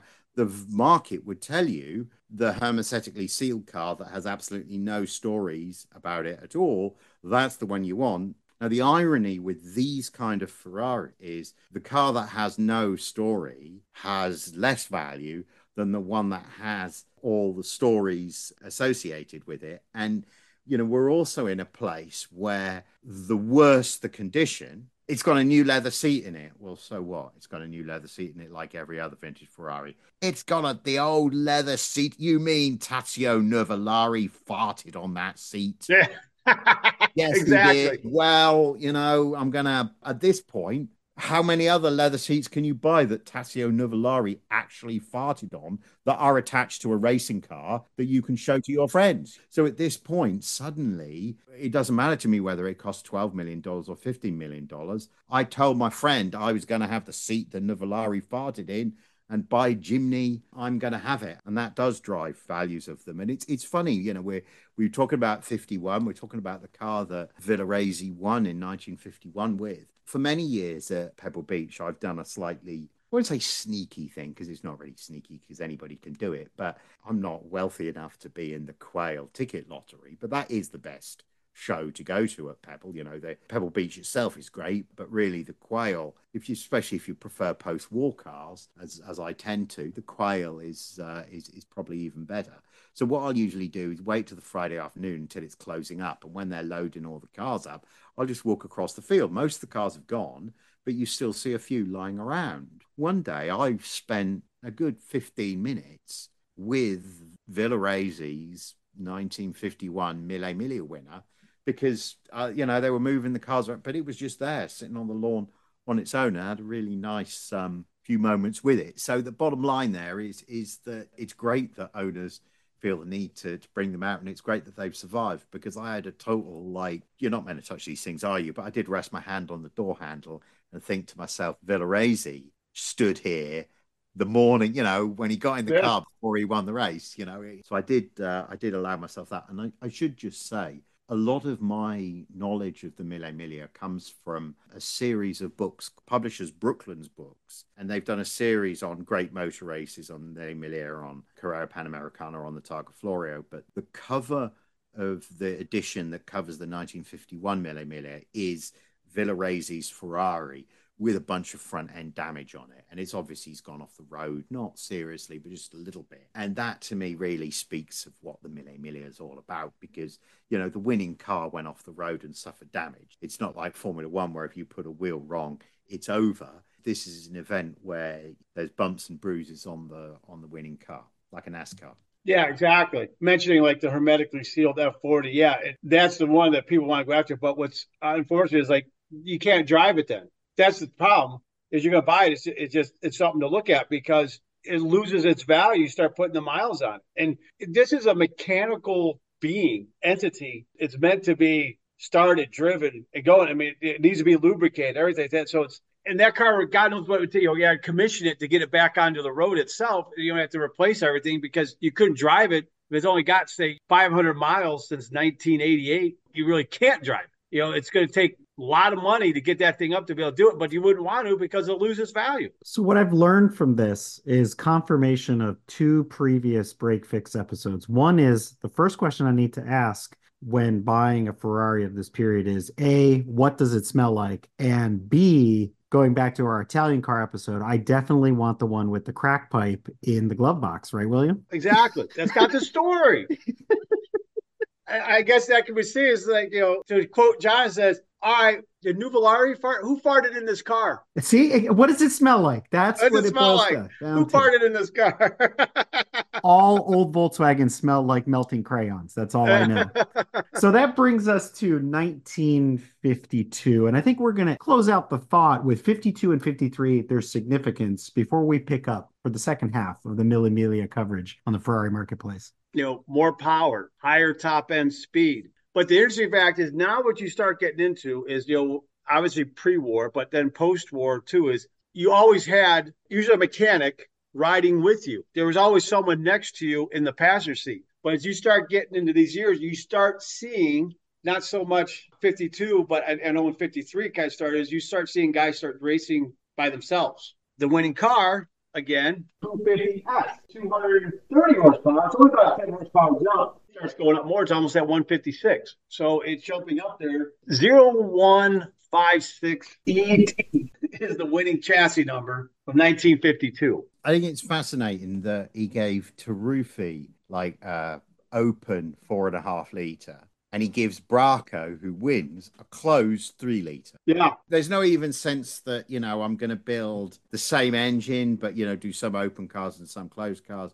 There's no sense of that whatsoever. We're just going to do whatever. I feel like Bracco doesn't feature in much other motor racing history. He wasn't part of the team, the Alpha Formula One team or anything like that. And one source I read refers to him as a hill climb specialist. The other story that I'd read that was particularly amusing about him was he's known as a hill climb specialist. And of course, on the Mille Miglia, you've those two passes, the Futa and the Raticosa, where it was often felt that, you know, here was a section where you, the driver, could make a real difference. You know, if you attacked over those passes, that was a way that you could maybe make a difference in a way that the flat straights around Cremona and Mantua and all those bits between the middle of the country and back up north, all those bits wouldn't allow you to make the same kind of difference. So the story is that in 52, Bracco was behind Kling as they do this northern phase, and as they leave Florence, or as they approach, Bracco says to his co-driver, I will lead by Florence, or, you know, I'll lead by then, or as long as you keep plying me with this brandy that you're plying me with. And yeah, Bracco had that reputation of being the kind of hitting the sauce quite a bit. and the story that I'd read was that when he beat Kling was never the same again because he was like beaten. The pictures of Bracco, you know, he's often in an ill-fitting sports jacket, and he's like Varzi in that he always seems to have a cigarette on. Unlike Bonetto's the one that's always got the pipe on. It's quite peculiar to think about people in middle age in the way that Bracco was, who are able to do this completely kind of, you know, sports bikers talk about brain out. So you say, you know, how was your ride? And they say, oh, it was brain out, mate. And what that means is that I took my brain out. I wasn't thinking. I just instinctively.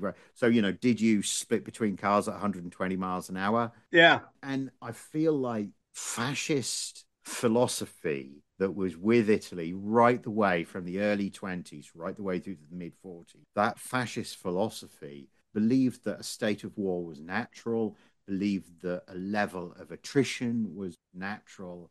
So guys like Nuvolari and Bracco grew up with this motto, either it goes or I'll crash it. It was win or crash. Absolutely a win or crash philosophy. And that must have been very hard to compete with. And certainly the Brits, I mean, Donald Healey went and competed in an early Mille Miglia, and he describes it as a lunatic race.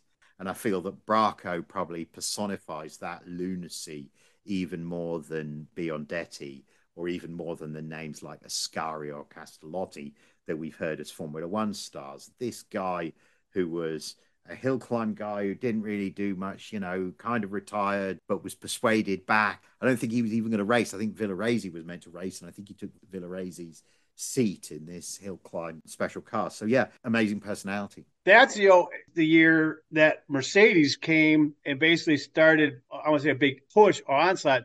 They showed up like a month early for the race, all their guys camped out and just repeatedly doing the whole course, learning it. Could that have played into Kling's little thing? And, Neubauer had his strategy in regards to his three guys. Hey, you're the tortoise, you're the hare, this guy's chasing you and going. They tried to really hammer it, and Rocco still wins. And Kling was leading for a long time, but then they got to the hills and he went past them. Like you said, John, I think that really just chafed Kling's ass.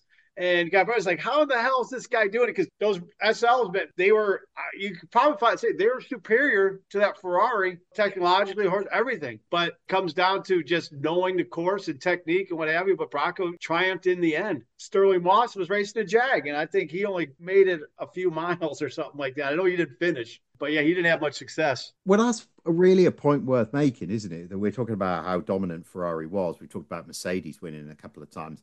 We've not talked about Maserati winning at all. No. We've not talked about Porsche winning at all. Now, albeit they were really just starting, but Jaguar were pretty dominant at Le Mans in this period. 5 wins at Le Mans. Nothing at the Mille. Was it because they didn't try?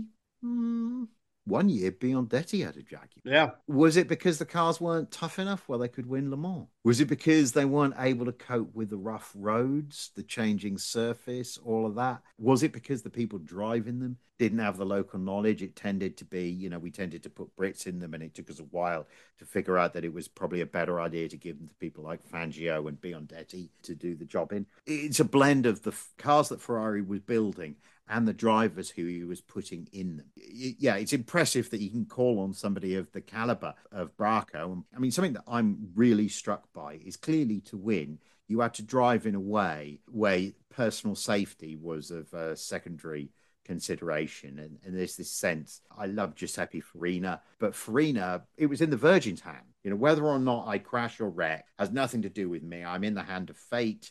I'm in the hands of the Virgin. If you ally that with this sort of fascist philosophy, my word, it's frightening. It's like that sort of teenage boy intensity, but it's been refined through a world war. And now Ferrari's given us the equipment to go out and do this. We'll talk later about Ferrari's brush with the papacy around the Mille Miglia, but morally, there's something a little... He's drinking his brandy and driving flat out over the Raticosa Pass and then speeding through crowds of people. I mean, it's hard to believe that it's just so Italian. I mean, if you think about it, in an alliterative sort of way, it's passion and power equals perfection. And that's sort of Ferrari in a nutshell when you think about it, right? It takes that exuberant teenage passion like you're talking about, the extra power of these big engines that they're throwing caution to the wind, saying the body's the body, whatever, we're going to build a better mousetrap, bigger engine. And then it's putting those two, the crazy with this big engine, and that gives you the win. And when you think about, yes, the Mercedes is a better car, or the Porsche was better engineered, or the Jag had this advantage, or whatever, but it never panned out because the variables didn't align correctly. The superiority of the Benz with a sterile, very utilitarian driver. It's not going to happen. You can do all the practicing and calculations you want and perfectly apex every turn on a 1,000-mile route, but it doesn't work if you're not adaptable and you don't drive, like you said, with your brain out and you stop thinking. And this translates to all sorts of disciplines of motorsport. When you think about Formula One and you talk about, just we'll pick three names from the same era: Senna, Prost, and Mansell, all champions in their own rights, completely different drivers, excellent machinery, but who's the better driver, right? And if you take the unruly, boyish nature of Senna and his car, it's sort of like Brandini and Marzotto and all the rest of these guys that are just driving with everything in the wind and they're having fun doing it. So maybe that's part of the equation, right? Is that reckless abandon lets you push to 11 tenths where everybody else is not. I certainly think that's part of the Ferrari magic. 100%. 100%. Oh, yeah. Everyone Oh, yeah. wants Ferrari apparel, right? The reason you want a Ferrari logo on your shoe is that you want to have some of that. It's like when you put the Brute 33 on, you feel like Barry Sheene. You know, it's that kind of. Yeah. That was one thing too. And again, going back to like how we said about, cars, I say get into participation, and having a Ferrari that's in there. But in that race, there was 27 Ferraris entered out of the 501 that started. So wow. 501 cars start. I mean, and just think about that number. 501 cars started that event. Because you always see a lot of these things where they start on that ramp. 52 was actually the first year that they started on that ramp. They didn't have it before.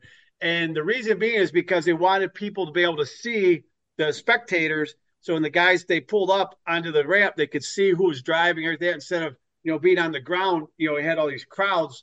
It was tough to see. So, hey, let's build a starting ramp. They roll up and go. But 52 was the first year they had that. Which is interesting because the only other discipline of motorsport that still does that to this day is rally. Yep. I found that interesting, too, because I was like, oh, wow. It's like you think in your mind, you think that just, they always did that. 52 was the first they started doing that. And it was just so spectators could see their heroes, these people that were driving. And that's what it boiled down to because, these people were so adored, especially in Italy. You know what I'm struck by? We've talked about how crazy the driving was. When you look at the film of them, they were always driving slowly. Yeah. I was watching some film with my son, who's like 9, and I was thinking like, he's not seeing that. They're like skidding around the corner. They're like driving. And I'm like, oh, yeah, he's just like come into the town that we're in. He's been doing like 180 out of the town. He's now like tested the brakes and slowed down. Yeah, it's like the TT. All of the film, when you see the Isle of Man TT, the film's them, jumping over that little humpback bridge. That's the only part of the course where they're doing less than 30 miles an hour.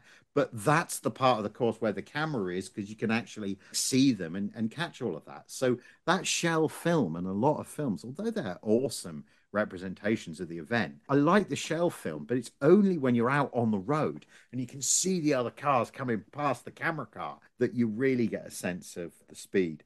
Was it Klimanski? I don't know if he was him and Collins were running together yet because in subsequent years, Klimanski did phenomenal photos and taking video, and there's a few other instances of some participants basically just starting a race and then just bailing because they were doing a film or something like that. But I saw the number of cars starting, and the number there was actually 607 cars entered, but only 501 started. So you had over 100 cars that didn't even start the event itself for whatever reason. Think about that, and then how your number is what time you start. There always was the premise was the slower cars started first. Now you would think, no, let's start the fast cars first, but it's like, no, the slowest cars started first. The fast ones started last. So you always had that drama, them come flying by these slower cars and had to pass. So not only are you dealing with these roads, dealing with the crowds, because obviously when you watch this stuff, there's no barriers, there's no anything like that. I don't know if it was in 52. I know there's one in there that cars were crashing at a certain point on the course. They eventually, from them crashing, they took out the guardrail. I don't know if it's 52. It might have been 53. But so the guardrail's gone. The cars are there. So the person that's coming through, and I want to say it was the winner, he crashes in that court because since the guardrail's gone, he only kind of goes off, but he hits one of the person's cars. And so the damage isn't significant. So he keeps going and goes on. The person he hit, then they went after him to pay for it to fix his car because he hit it. It kind of just shows you what they were dealing with. Here's where we're going to go. We're going to go into 1953. And what we're going to do is after they get done, we're going to pause. And what we're going to do is we're going to have a second part to this discussion that we will put that out next week. Just to make everyone know that we still got a subsequent other half to go, because what we're going to get into in that other half too, we start talking, is obviously the increase in horsepower of the cars, but we're also going to get into, because of 1957 being the last race, but also with the new Ferrari movie that came out, kind of have a little discussion with that and how it all ties in. But we're going to jump into 1953. There's a lot of interesting things with 1953. You go from 1952 with 230 horsepower from the winning car to 300 horsepower for the winning car. You go into a 340 mm, under 168 miles an hour. So it's actually not too much faster top speed, but your horsepower is increased immensely. The winner, Giano Marzotto, winning the race. But what's interesting about the fact is he didn't have a car when that race was supposed to start. He was actually supposed to race, I believe he was supposed to race one of the Alfa Romeo, one of those Disco Volantes. He was promised a car. He went on, I guess it was a family, whatever, getaway to Lebanon, for where one part of his family was from. But when he returned, he did not have a car. They said, nope, sorry, they assigned it to someone else. He went then and tried to make some calls. He called Lancia. They didn't have a car. Now, you would think, no brainer, well, why doesn't he just get a Ferrari? Well, he had a bit of a dust up with Enzo, because he had built and designed a car affectionately called the Egg. And if you look it up, you'll see why they called it the Egg. He started, I guess, dabbling and looking at and understanding aerodynamics of a car. How it affects it, top speed, everything, and where it's worked. Now, obviously, it's very crude in regards to doing it, not kind of anywhere near what's today. But it started entering the picture, which is rather impressive for 1953. And you take a look at the car, you can see where they're coming from. Now, the interesting fact was Enzo wasn't too happy, but Marzotto and the Marzotto family and the brothers were such good customers, he kind of gritted his teeth and kind of dealt with it.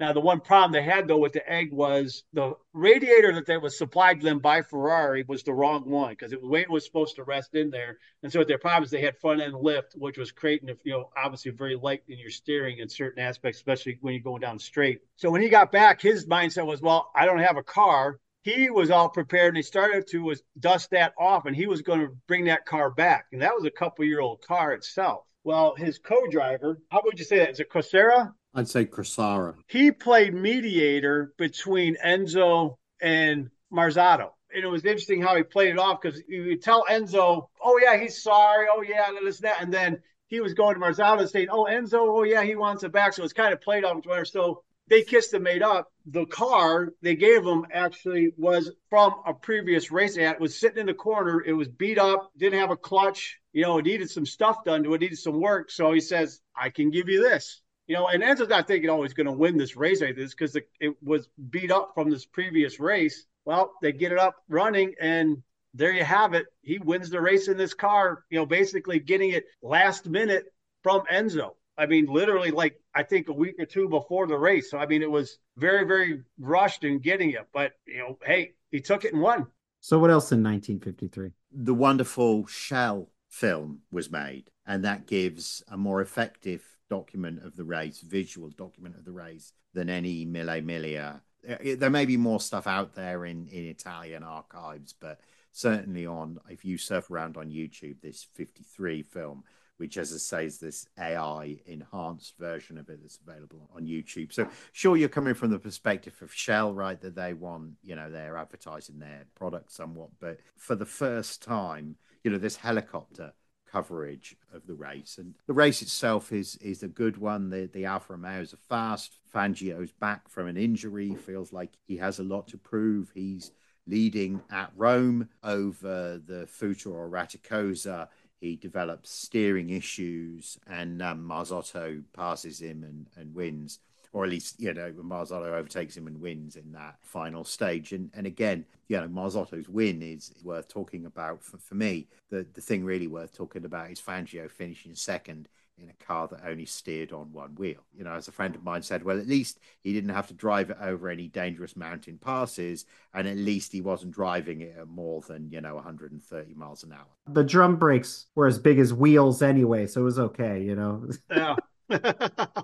26 Ferraris entered and 12 had retired, I think, before Rome. Yeah. That gives you the attrition rate. And the other thing, and the Brooklands books will give you the impression of like a will give you the race by race. But what I'm struck by is how often the leader is leading and crashes out. He doesn't like suffer a problem. He just straight ahead crashes out. Senezi's leading.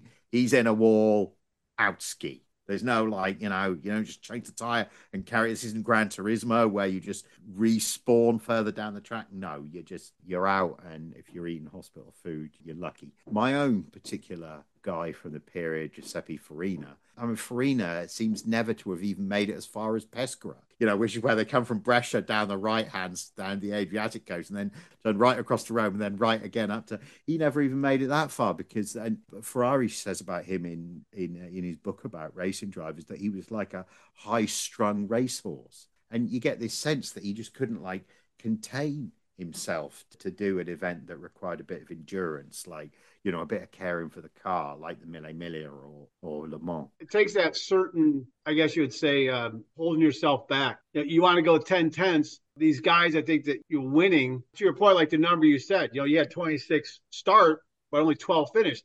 I think the year before it was 27 started. I think only 9 finished. Something I have to go back and look at the exact numbers. But, the attrition rate was so high.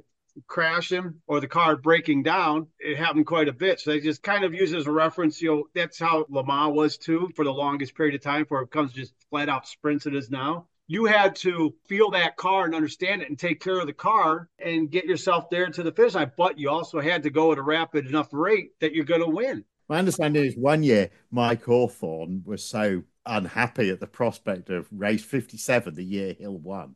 Hill proved himself. It was going to be rainy and miserable.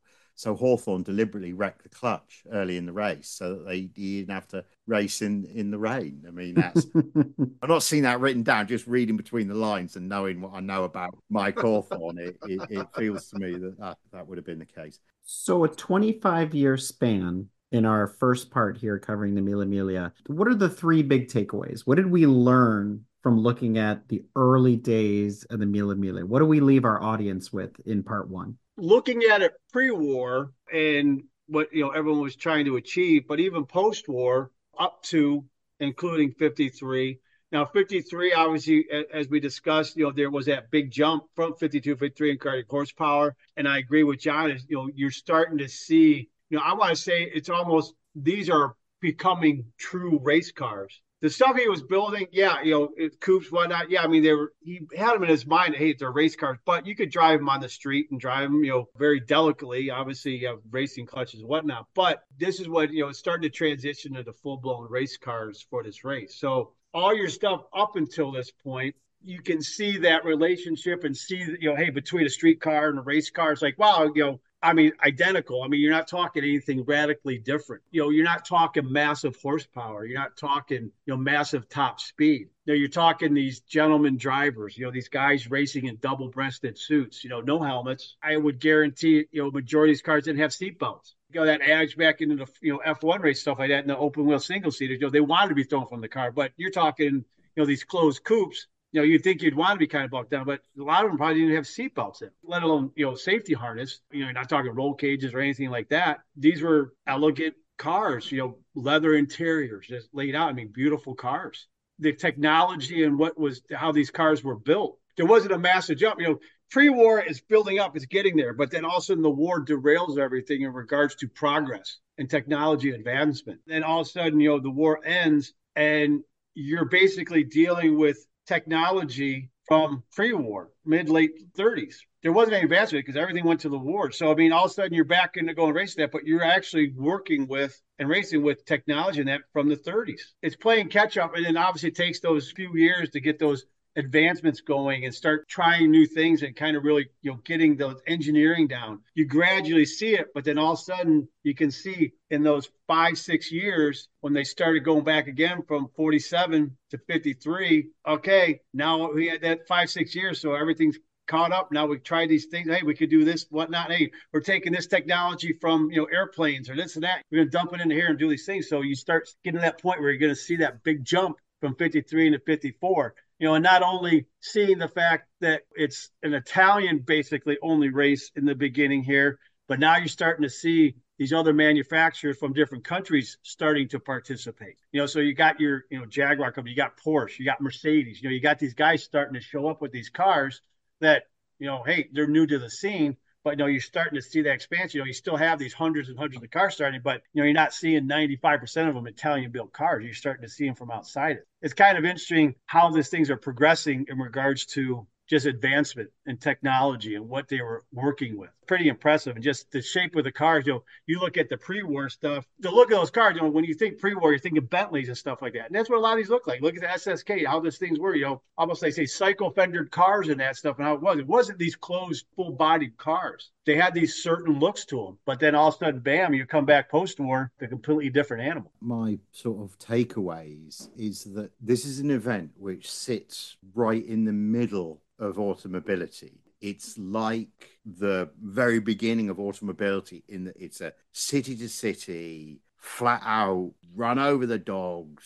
F everybody road race. But there's no doubt that Ferrari is the single maker who's most associated with this race. Sure, Fiat, there were far more Fiats entered, but what a Ferrari is, what a grand touring luxury automobile is, that was a vehicle that could win the Mille Miglia. What Ferrari is was forged in the crucible of the Mille Miglia. So when we look at a late 20th century Ferrari like an F40, that car owes absolutely its DNA is the Mille Miglia, and the Mille Miglia's DNA is this beginning of motoring. So that would be my take. All right, guys. Like I said before, we're going to have a second part to this series on the Mille Miglia. We'll get that out to you. Hopefully, we should have it out next Friday for Ferrari Friday.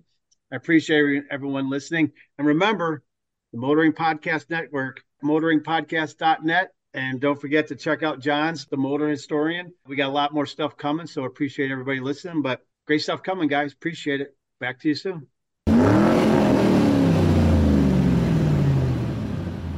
This episode has been brought to you by Grand Touring Motorsports as part of our Motoring Podcast Network. For more episodes like this, tune in each week for more exciting and educational content from organizations like the Exotic Car Marketplace, the Motoring Historian, Break Fix, and many others. If you'd like to support Grand Touring Motorsports and the Motoring Podcast Network, sign up for one of our many sponsorship tiers at www.patreon.com/GT Motorsports.